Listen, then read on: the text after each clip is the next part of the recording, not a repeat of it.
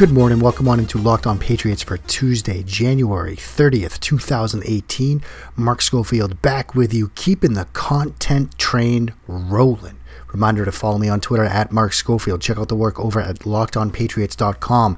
Putting up piece after piece right now. We get stuff on Doug Peterson, stuff on Jim Schwartz, stuff on how teams have run the ball against Schwartz's defenses. Gonna have some stuff going up later, how teams have thrown the ball against them. We're doing just nerdy scheme football stuff all week, leading you right up until Super Bowl 52. Today's show, little crossover action. We're going to do two crossover shows with my good friends Michael J. Kist and Benjamin Solak over at Locked On Eagles. This first one, we're focused on what happens when the Patriots have the football. Check it out here at Locked On Patriots.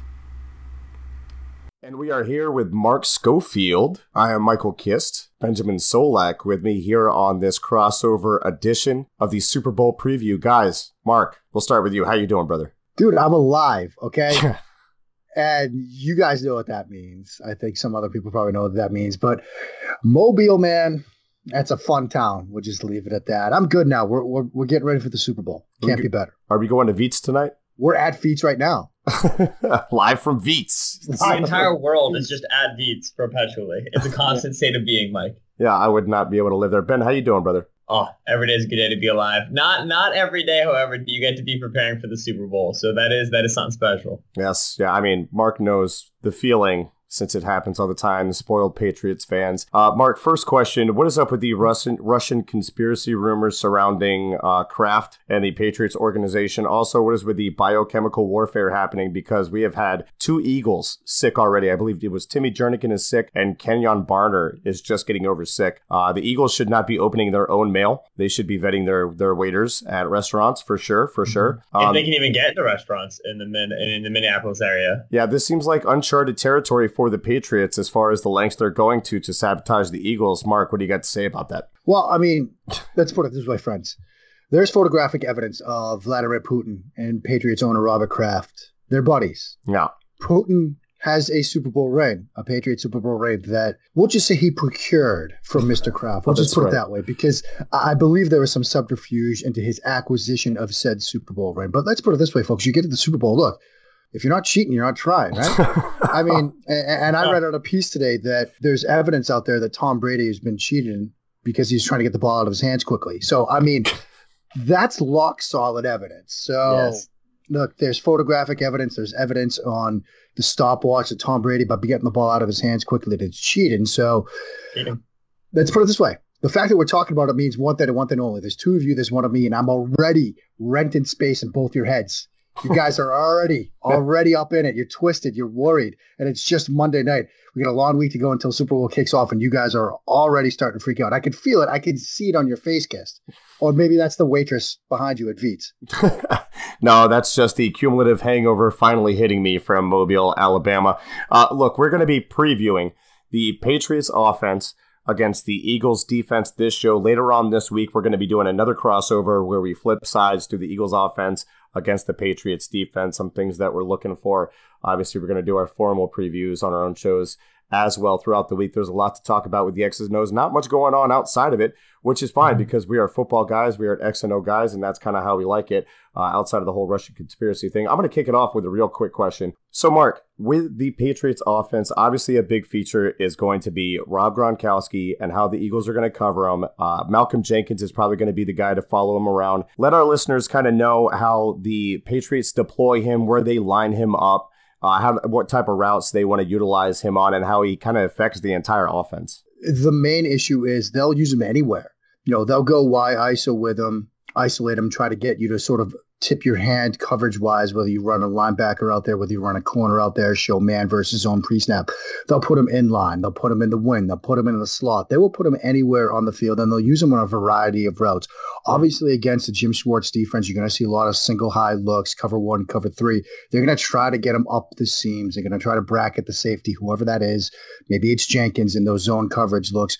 Try to get him up the seam on those. They like to use him on wide cross. They'll do a ton of stuff with that as well. Red zone fades. They'll pretty much use him in anything. And the thing that I'm interested to see this week is if Philadelphia can do what the Jets did in Week 17, where you got linebacker, safety, bracket coverage on him, and then pay man across the board. If they can slow Gronkowski down that way, then they're going to have a really good shot at slowing down this offense. When I look at this Eagles roster, and seriously, guys, correct me if I'm wrong, but I don't see somebody that I can just point to and say, just put him on Gronkowski. He's going to slow him down. There are few people on the planet Earth that can do that.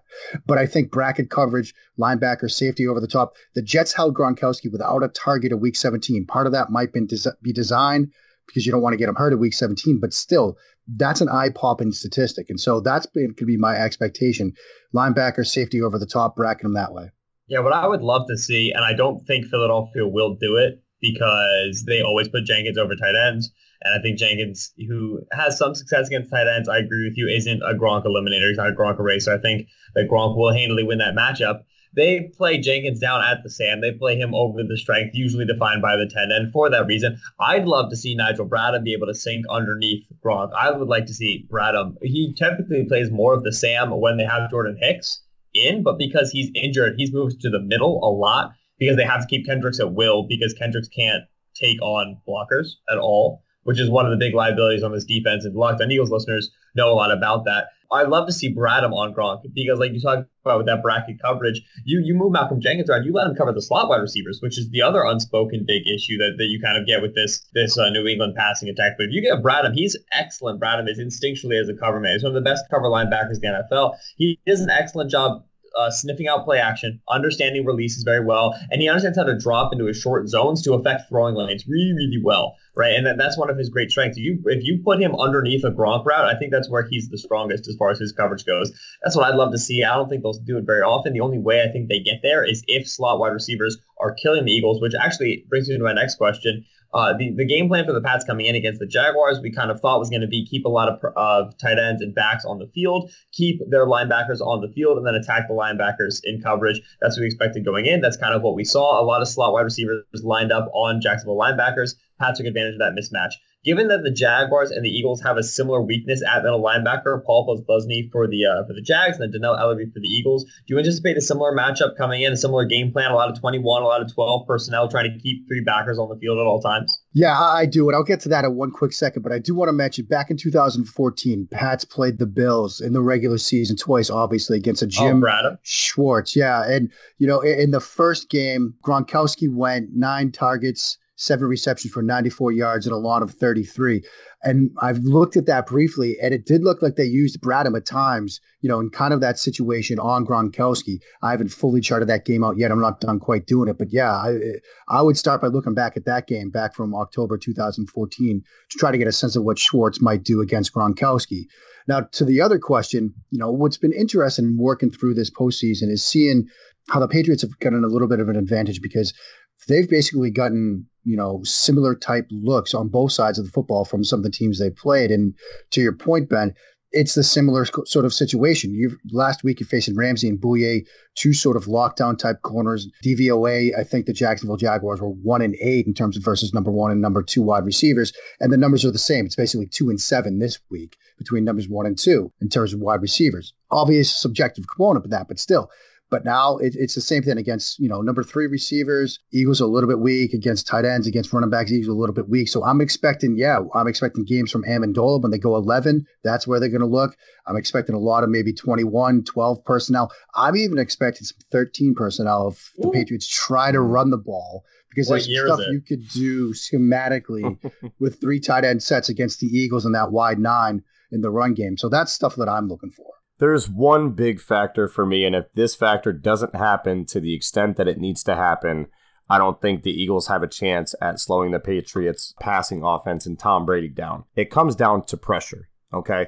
So when you look back at what the Patriots were able to do against the Falcons last year, everybody knows it, 28-3. On the way to 28-3, the Falcons were pressuring Tom Brady at a 44% rate. After that, only at a 30% rate. You look back to the Giants-Patriots Super Bowl when they were able to get to Tom Brady a lot. They pressured him right at around 40%. The Eagles pressured quarterbacks at 41%. They pressured Case Keenum 27 out of 50 times. What is going to help the Patriots as far as slowing down the pass rush? Because this is a pass rush that isn't fancy. I mean, every now and then we'll throw in a stunt. We like, blitzing from cover 0 on 3rd down and in the red zone and all that good stuff. But this is a team that I feel, unlike the Patriots, can line up for and just straight up get after it. And that's kind of how you have to beat the Patriots. You can't be like the Steelers and blitz 3 and sit back with 8 in the zone because Tom Brady's going to have all the time in the world and he's going to carve you apart. You can't blitz 6. He's going to pick that apart too. You got to be able to get pressure with 4. You have to get there consistently, and you have to force him to get the ball out of his hands quickly and really muddy that first read for him. What will the Patriots try to do to either aid their linemen or via alignment or chip or whatever the case may be? Because they have to do something. The Eagles are coming with that defensive line. What are they going to do? Sam Monson over at PFF Pro Football Focus. Average, this is a tweet that he put out today. Average NFL passer rating this year is 87. Yeah. Tom Brady's passer rating under pressure this year, 96.6. So Brady is under pressure 10 points higher than the average quarterback is on any given down, any situation. So Nonsense. You can get pressure on him, but he's still very, very good and better than the average quarterback in the NFL, even in those situations. The thing that sets up well for the Patriots, I think, is we know Schwartz, we know the wide 9, we know the alignment. You get those guys outside, you use speed off the edge. Eagles have such great depth this year up front as well. You got Barnett, you got Lawn, you get guys you can rotate in and out. Fresh, yeah.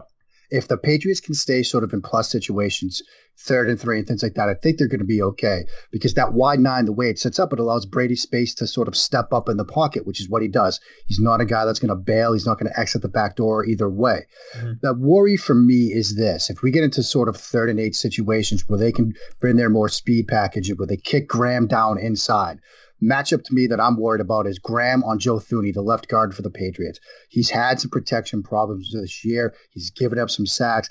If we see 3rd and 8 and Graham over the left guard, that's where I think the Patriots are going to get into trouble because Thuney's not going to be able to block him, I don't think, sitting here right now. And that's how they're going to get that quick interior pressure. Plus, when they do blitz, and you guys know this well, Schwartz likes to go cross dog up the A-gaps. And that's, if there is that sort of playbook on how to stop Brady, it's quick interior pressure up both A-gaps. That's what Schwartz likes to do. All right, so what about the running attack for the Patriots? Is it Dion Lewis? Is it a mixture? Like who? Okay, when they want to run the ball on first down, how are they attacking that? Who are they attacking it with? Is it outside, inside? They use traps, pulls, like power running. Explain to the Locked On Eagles listeners that may not be so familiar with the Patriots what they like to do. Generally speaking, guys, they'll use just about anything. They like to go outside zone with Lewis, Rex Burkhead. They'll do it with James White. They've been using Lewis between the tackles a lot this year. They'll go power with him. They'll go inside zone with him. But again, it comes back to that alignment and how you attack that alignment in the run game because you're not really going to get outside zone against these guys because that wide 9 alignment allows guys to set the edge automatically. So if you're going to try to run the ball to the edges, you're going to make, as a running back, sort of that band read and keep it between the tackles. But that requires you to get Shaq Mason up to the second level, to get Joe Thuney up to the second level because your linebackers do such a great job, Bradham and Kendricks, of scraping in those situations and getting off blocks and things like that. One thing I will say is some quick interior traps have worked against the Eagles this year. I've got a piece coming up over at Locked On Patriots that will drop later in the night, maybe early in the morning, about some quick trap stuff on the inside that you can do, some 13 personnel stuff. The Cowboys did that a couple of times. 3 tight ends, change the blocking surface, get tight ends blocking down, pull in the center and the guard. That's had some effect. But this is all like hit or miss type stuff against this defense. This is a great run defense. Best in the league by almost any metric. They're going to come out and try to run the ball a little bit here and there, but it's going to be Tom Brady against that secondary. That's where this game is going to be decided, at least in this portion of the show. Later we'll talk about Nick Foles and how he's going to light up the secondary of the New England Patriots, but for at least this show, we're talking about the passing game because I don't think the Patriots are going to really try to establish the run. They're going to do some stuff to try to keep them honest. Flipping it to me then, and one of the things in sort of looking at how to attack this, this Eagles secondary is going through and studying this secondary. There are a couple of things that I've noted. And one is, look, this is primarily cover 1, cover 3 team, but you guys use a lot of off coverage, a lot of catch man type coverage. Do you think that changes for the Super Bowl? Because I'm looking at, if you're in New England, if you want to attack that, if you want to get Hogan and Brandon Cooks involved, quick hitches, smoke routes, like just quick things like that against off-man coverage. Then it sets up those sluggo routes, those slant and goes like the Giants hit them for back in week 15. Are you expecting that to change at all? I'm not expecting it to change because Jim Schwartz is not much of a let's change the way we do things sort of a guy. He's much more of a, he's a hammer, and he's going to, try to do his fundamentals and his scheme and implement it as hard as he can. I think what you look at when you see Philadelphia in that catchman sort of a technique is something that was a big strength of theirs in the beginning of the season, kind of fell off there at the end, and that was when things looked a little bit bleak in that secondary, but the playoffs has been a lot better, and that's tackling. We talked about earlier in the beginning of the podcast about, getting pressure on Brady, but he's still above average compared to all quarterbacks when he's under pressure, and those quarterbacks are under no conditions, right? So what we often forget to talk about in the conversation around pressure is pressure plus tackling, because pressure often in and of itself, it doesn't accomplish the goal of the defense, which is to stop the drive. Pressure plus tackling does, because if the ball gets out and the ball is quickly facilitated, which we've seen against Philadelphia, you can still run an offense like that. What often happens is you accompany, you bring in pressure, ball comes out quickly with bad angles, with broken tackles, and you can still advance the ball down the field. There's a lot of yards after contact, a lot of yards after the catch. And so when you see Philadelphia very often in that off style of coverage, they're asking their corners to come up aggressive and to make tackles. When you see that Philadelphia fails to do so is where you see they really start to get into problem with these slants and these goes. And so the hope for Philadelphia is that there's a lot of high motor gang tackling sort of a situation. You always want, first man goes, makes the hit, but the second man's got to be there to clean up the rest of the mess. So that's the mentality behind that style of defense. I imagine if things get tricky, if things get difficult, then yeah, you're going to see those corners come up closer to the line of scrimmage to attempt to throw off some of the timing. Once you do that, you need to have two safeties in the back end, because I don't think Rodney McLeod has the range that you're comfortable with. Like, you get Brandon Cooks on a free release, McLeod isn't going to make it. Eagles are in trouble. Once you got two safeties high, now the Eagles are susceptible to the run. And we talked about how the Patriots aren't necessarily going to establish the run, but I think if Philadelphia has to lighten the box to move their corners up, then you're going to see New England run it with some more success. So that's kind of the game that gets played there. I expect to see Philadelphia still come out in off coverage, and I don't really foresee them changing it unless things get really dire. The other thing that I was noticing and sort of seeing what's worked against them in the passing game this year was there were times when teams would come out, sometimes 21 personnel, get Jalen Mills aligned in the slot. And they've had success against Mills in the slot. Is that something that you guys might be worried about? The New England comes out, they come out with 21 personnel, and they try to get Mills aligned in the slot where he's not quite as familiar and as adept at playing sort of inside? Yeah, that would be a concern, because Jalen Mills, as far as his athletic profile against somebody like Danny Amendola, who's I'm assuming is who he would be up against, would definitely be an issue. I'd much rather have Patrick Robinson on him. I would say that them picking on Jalen Mills is going to be a thing early. And if they have success with it, they're going to try to get him in a position where their route concepts match up with picking on Mills as much as they can. He's got to show up early in this game, and especially with the tackling. And the tackling's been, like Ben alluded to, tackling hasn't been the greatest. Mills has struggled a little bit with that. And then you get a shifty guy on him like a Amendola, and then maybe you get a mismatch with Gronk somewhere in the slot. That would definitely be a problem. With the Patriots running that Haas concept, with the two hitches on the outside and get the seams in the middle, depending on the formation. If they get him aligned with something like that, Mills might have a little bit of an issue. But Mills would be the guy that I would pick on if I were the Patriots. And if you need to do that via alignment and get a favorable matchup, I expect them to do that pretty early. One of the things I took away from studying these guys, this Eagles defense, is Schwartz loves Malcolm Jenkins. He'll use him all over the place. Like Ben was saying earlier, he'll drop him down at Sam sometimes when you go 4-2-5. He'll let him play free safety and cover 3, cover 1 type of looks. And what I've noticed him back in that sort of deep middle free safety type role is, since he's so aggressive and so good against the run, there are times when you see him cheating down, you see him exploding down against the run. Are there any concerns that you guys have? Patriots get something dialed up for him when he's in the middle of the field? Play action, deep shot to try to exploit that? As far as discipline, I would rather go after McLeod, who has more of a tendency to kind of sniff or bite on a dig or whatever the case may be over the middle. With Jenkins, the way I would attack him is by putting Gronk out wide and see if Jenkins will go with him.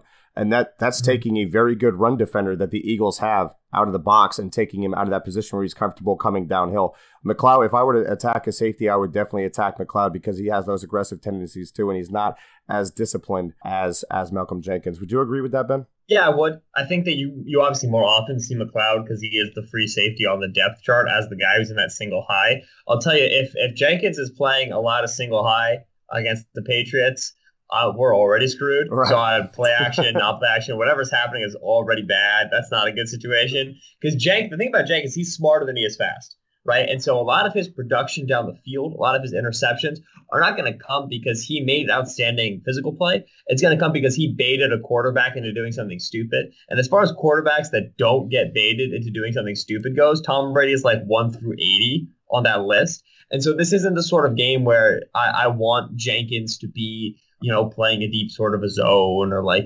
trying to read route concepts. Because I think, like I said, he's a smart player, but he's not a very physically gifted player, at least anymore at this kind of point in his career where he's nearing 30. That's kind of not really his game as much as he's gotten older. And so I think that, if Jenkins is already the free safety, we're in trouble. I prefer, when we talk about Jenkins on our show, Mark, we talk about Malcolm Jenkins, the linebacker, because once Jordan Hicks goes down against, who was it now? Was it the Cardinals? I think it was. I don't remember. Once Hicks went down in the middle of the season, Jenkins became the Eagles' Sam linebacker as well. He's an overhang defender, and he plays that position really well. He's got great processing speed. He's a fantastic tackler.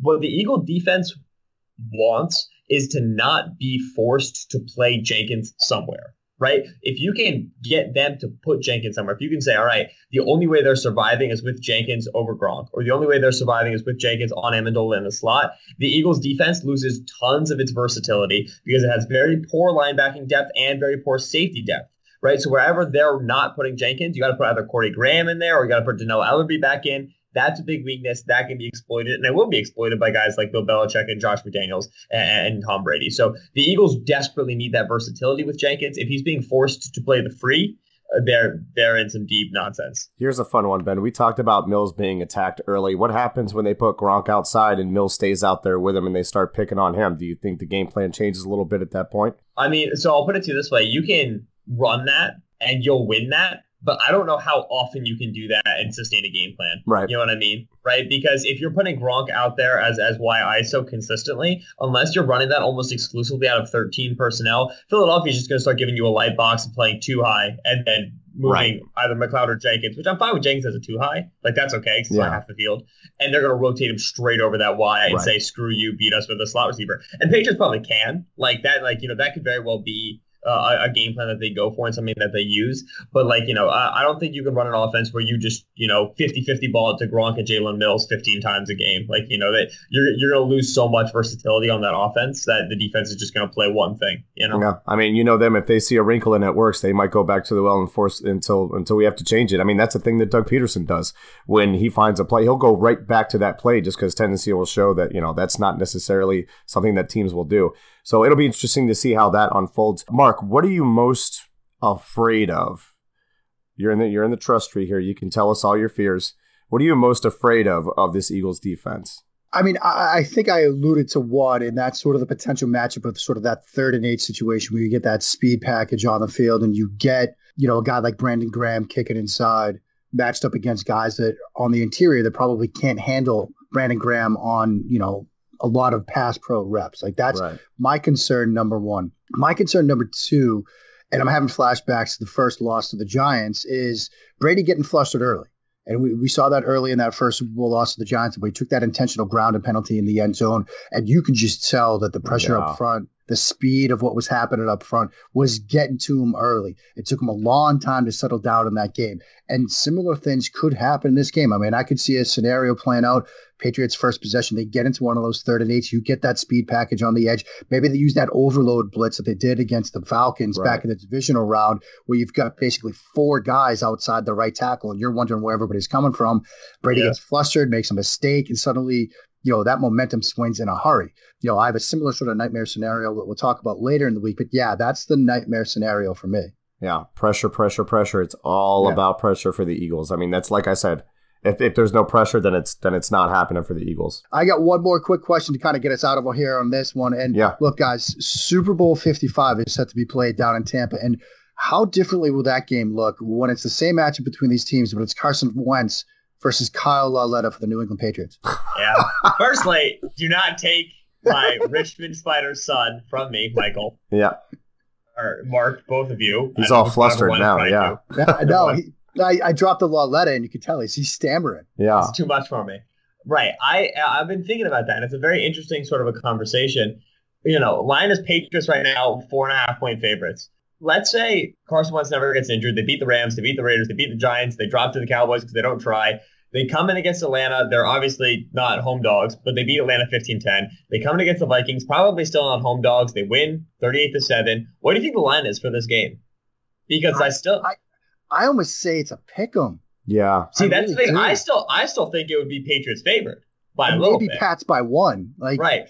Which to me means that how many points is Nick Foles losing for the Eagles? Well, according to Vegas, a field goal and change. Yeah. Right. Which is very interesting to think about. Just as far as I've been spending a lot of time. What if with Carson Wentz? But yeah, obviously, the Eagles, win or lose this, to make it this far, having lost Carson Wentz, just gives the city a ton of stuff to be optimistic about moving forward, which Philadelphia doesn't really know how to be optimistic, but we're going to try our best. We're going to do our darndest. All right, guys. It has been great chatting. We're going to kick it over to, Mark, you want to do this? You want to both hit our endings to the show? You want to wrap on this? Little joint end? Little joint end. Obviously follow my friends over here. Michael Kist NFL, Benjamin Solak. Follow them on Twitter. They're good people. Got to spend a lot of time with them down in Mobile. We'll be back later in the week for another crossover action. Keep it locked on here on Locked On Eagles. Fly, Eagles, fly, Mark. Fly, Eagles, fly, Mark. Hit him with the caw. Hit him with the caw. Hit him again. Hit him again. That's what Eagles sound like, Mark, in case you're wondering. I failed high school biology, man. I don't know what Eagles sound like. I'm an ornithologist. Zoology, excuse me. So there you go. A little crossover action. Me, Michael, Benjamin. First of 2 crossover shows we're going to do later in the week. We're going to talk about what to expect when the Eagles have the football. And yes, since this is Locked On Patriots, I could not end the show in any good conscience with that little chant. Hope you enjoyed today's show. I'll be back tomorrow. Until then, keep it locked right here to me, Mark Schofield, and Locked On Patriots.